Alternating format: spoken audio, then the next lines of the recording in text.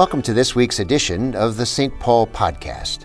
I'm Peter Marty, Senior Pastor of St. Paul Lutheran Church, located in the heart of Davenport, Iowa. Right here, each week, you can hear a message to inspire your walk with God and hear beautiful music to fill your life. Let this podcast be your occasion to contemplate some of the deepest things in life, just as I hope it helps faith come alive for you.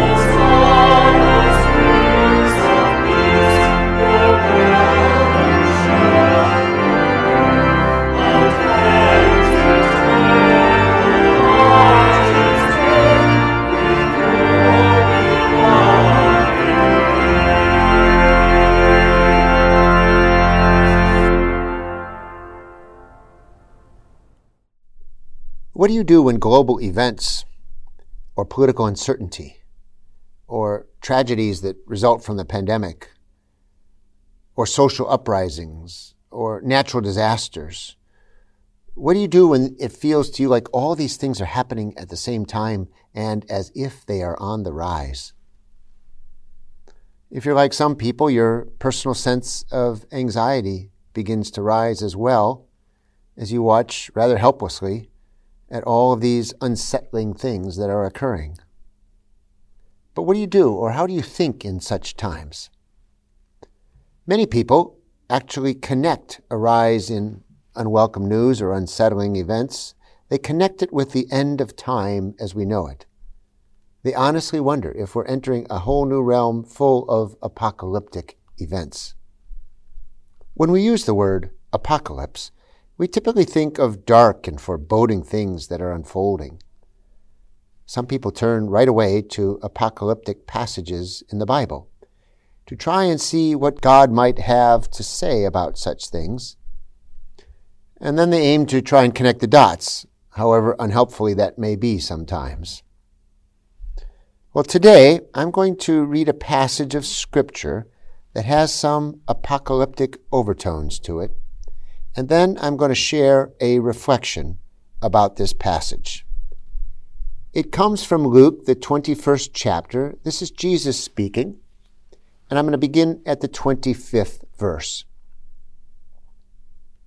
There will be signs in the sun and the moon and the stars, says Jesus, and on the earth there will be distress among nations, confused by the roaring of the sea and the raging of the waves. People will faint from fear and foreboding of what is coming upon the world, for the powers of the heavens will be shaken. And then they will see the Son of Man coming in a cloud with power and great glory. Now, when these things begin to take place, stand up and raise your heads, because your redemption is drawing near. Then Jesus told them a parable. Look at the fig tree and all of the trees. As soon as they sprout leaves, you can see for yourselves and know that summer is already near. So also, when you see these things taking place, you know that the kingdom of God is near. Truly I tell you, this generation will not pass away until all things have taken place. Heaven and earth, they will pass away, but my words will not pass away. And then Jesus concludes this little section of Luke's 21st chapter. Be on guard so that your hearts are not weighed down with dissipation and drunkenness or the worries of this life, and that day does not catch you unexpectedly like a trap, for it will come upon all who live on the face of the earth. Be alert at all times, praying that you may have the strength to escape all these things that will take place and to stand before the Son of Man. So reads the 21st chapter of Luke's Gospel. So now take a listen to some reflection on this word of Jesus. I want to begin this morning with a poem. Billy Collins is one of my favorite poets. And this particular poem, he's writing about his students in poetry class and their inability to take a poem at face value. It's called Introduction to Poetry. I asked them to take a poem and to hold it up to the light like a color slide, or press an ear against it like a beehive. I say, drop a mouse into a poem and watch that mouse probe his way out, or walk inside the poem's dark room and feel the walls for a light switch. I want them to water ski across the surface of a poem, waving at the author's name on the shore. But all they want to do is tie the poem to a chair with rope and torture a confession out of it. They begin beating it with a hose to find out what it really means. Well, that's this poet laureate's way of saying, just take a poem for what it is and just don't go digging and torturing the thing as if you're missing something, because it's right there. Well, I think we like to do this same kind of thing with some passages of Scripture. Tie them to a chair with a rope, beat the living daylights out of that piece of Scripture until we figure out exactly what it means. And perhaps this is especially true of passages that have to do with the apocalypse, or that we call apocalyptic literature. When we talk about the coming of Jesus Christ again and all of those images that are so hard to make sense of, it's like we tie it to a chair and we just got to figure that thing out. Jesus says, you just heard it, there are going to be certain obvious signs of the sun and the moon and the stars that you're not going to miss. You can count on distress and tumult happening between nations. The seas and the waves that are in the seas, they're going to roar and rage. And Jesus says people all over the place, they're going to be fainting because they sense that something bad is happening, foreboding coming upon this world. Welcome to the start of Advent. It always begins on this Sunday with this kind of apocalyptic literature. And you thought Advent was supposed to be kind of lighten up time, get ready for Christmas. And I thought December was supposed to be lighten up time, get ready for Christmas. When Christmas parties, they're not just saved for the weekends anymore, right? They're just any time of the week. You can have a party, and you hope that people will come. We light up our gutters and downspouts like they're Christmas trees. And we stick little light bulbs in these inflatable Santas on the front yard for the nighttime. And we shop. And when we shop, if you're in doubt, you just have this little voice in your head that says, well, just buy it anyway. You might want to have it. Just buy it. In our house, my wife puts balsam fir soap in the bathroom and a balsam fir candle on the kitchen table. And together we smell like the North Woods, which isn't a bad fragrance, by the way. She bought some eggnog, some Oberweis eggnog a few days ago, which I love. especially the ground nutmeg on the top, which I call flavored sawdust. And I looked at the label on the eggnog, and I saw how many saturated fats are in it, and I about had a coronary on the spot. But hey, it's December, and so I put some in a glass, sipped it, and lightened up. As Christian people who follow the gospel of Jesus Christ, we live in this in-between time, between when Jesus Christ first came and when the New Testament tells us that Jesus Christ will, in fact, come again. Most of us, we feel better about the first coming than the second coming. We have an easier time with the first one because there's a baby involved, and babies are a lot more fun than earthquakes and famines and wars. It's more fun to sing Away in a Manger, with Jesus asleep on the hay, than it is to run for cover because stars are falling from the sky or bullets are falling from the sky or something's falling from the sky. So the idea of Christ's second coming, it leaves us more speechless, more scared. It's full of emergency. These are crisis-like passages. Nations going to war, seas foaming and raging, a country that's pulling apart at the seams, everything coming loose, distress, crisis, upheaval, people all over the place fainting with fear. We tie these words to a chair. We try to beat a confession out of them, figuring, what on earth is Jesus talking about? Well, it is Jesus, let's remember. This isn't science fiction, some weird book that's out there. And Jesus tells us in the midst of all of this terror and all of this turmoil that actually the Son of Man is going to be coming in a cloud with power and with great glory. So we listen carefully to that word, that odd celestial word about coming in a cloud. And we listen carefully to those words of terror and turmoil. And we wonder how bad it has to get before we kind of know that we're near the end.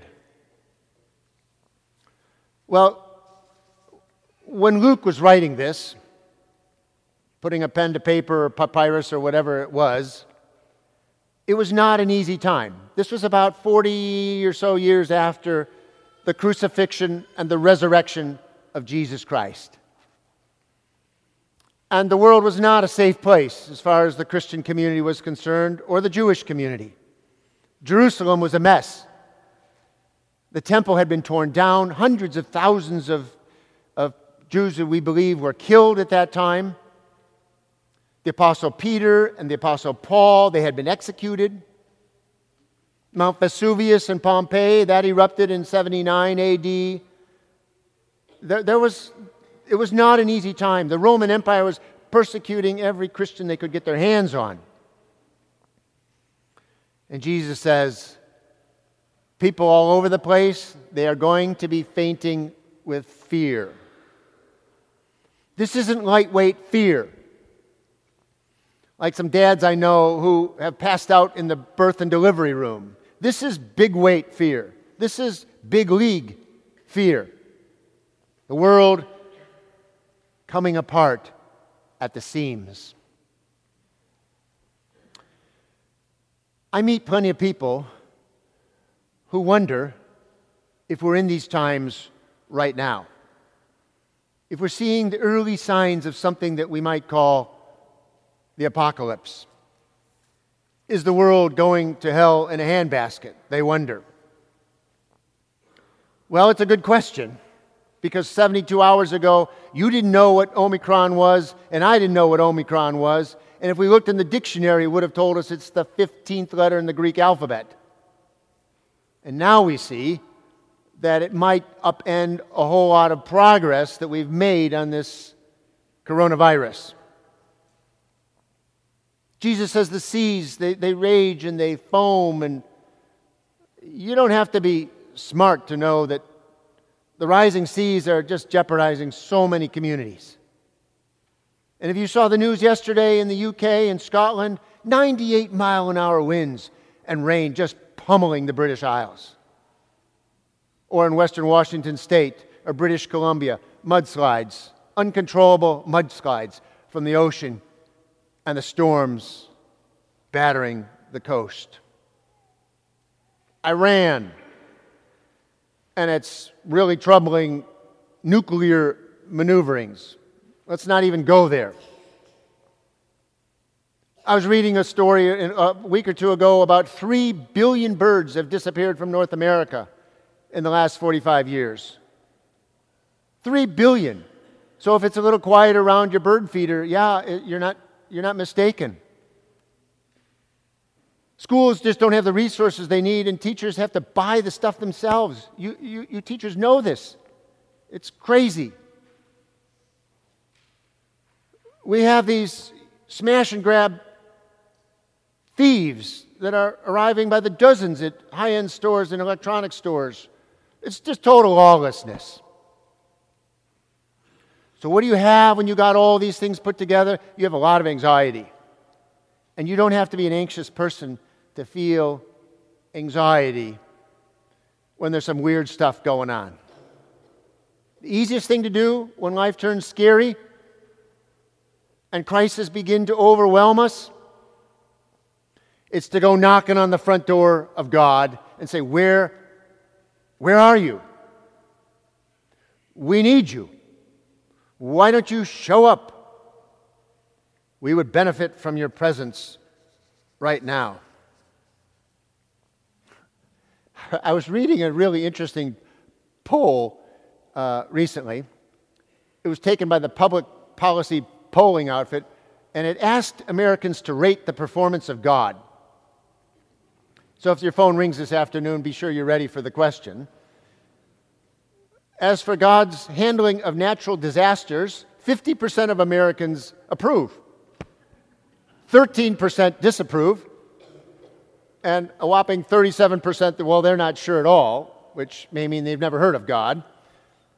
God's overall performance, you'll be glad to know, 52% of Americans approve of God's overall performance, 9% disapprove, and 39%, well, they're not sure either. It's a little bit laughable. But when we're anxious, you look for some place to displace your anxiety, especially when it's of a cosmic sort. Now, interestingly enough, Jesus, he doesn't seem to worry about the particulars of all that tumult that's happening or going to happen as he predicts. He doesn't do any specific work about trying to describe the details and the chronology of those events. He just simply indicates that the Son of Man is going to be coming in a cloud with power and with great might. What he's much more focused on than what you're supposed to pack in your suitcase for that moment, or how much you're supposed to fear the waves, what Jesus seems to be much more focused on is how we're going to live and how we're going to behave in such a time. So he uses phrases like be alert and stand up and raise your head and stay awake. And in this lesson that you just heard moments ago, be on your guard so that you're not wasting yourself in addictions and dissipations of your life and different dependencies on these things that will rob you of your true purpose. When these scary things start to show up in your world, these apocalyptic-like things, at least that's how we want to interpret them, and your fear index, it just keeps steadily rising, Jesus says, stand up. Raise your head, for your redemption is drawing near. In other words, don't run for cover. Don't just bury your head in your hands or in the sand. Stand tall, keep your head up, and stay engaged with all of the messy activities of your life. Whether it's earning a living or putting food on the table tonight. Whether it's dealing with a less than perfect job or managing your finances. Whether it's helping your next door neighbor or getting the recycling bin out on the right day. The proper response in anxious times of disaster, says Jesus, is to keep your head high, to stand up and go about living, and to keep loving God and your neighbor as much as yourself. You can read this passage over and over again. You can torture it like a poem that's tied to a chair. But if you take it at face value, you will find God is not abandoning the world at all. God's only interest is in redeeming it. So some people, they just see a hopeless end to everything. They see a hopeless end to the cosmos. But Christian people, we see and we rejoice in an endless hope. So keep loving God and keep loving your neighbors yourself. For why would you do any different? Why would you do any different? Amen. You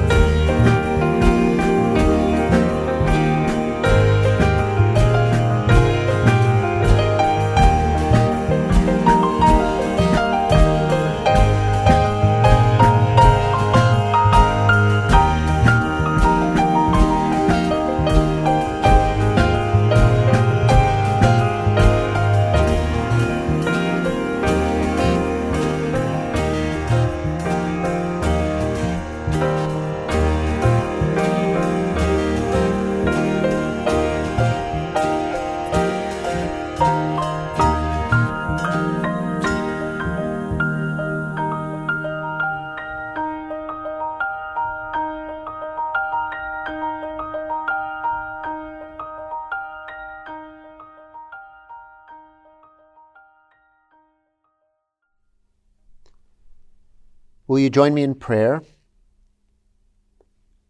Our Father in heaven, hallowed be your name. Your kingdom come. Your will be done on earth as in heaven. Give us today our daily bread. Forgive us our sins as we forgive those who sin against us. Save us from the time of trial and deliver us from evil. For the kingdom, the power, and the glory are yours, now and forever. Amen. May God, who knows you more deeply than you know yourself, lead you along pathways of forgiveness and freedom. And the blessing of Almighty God, Father, Son, and Holy Spirit, be upon you now and always. Amen.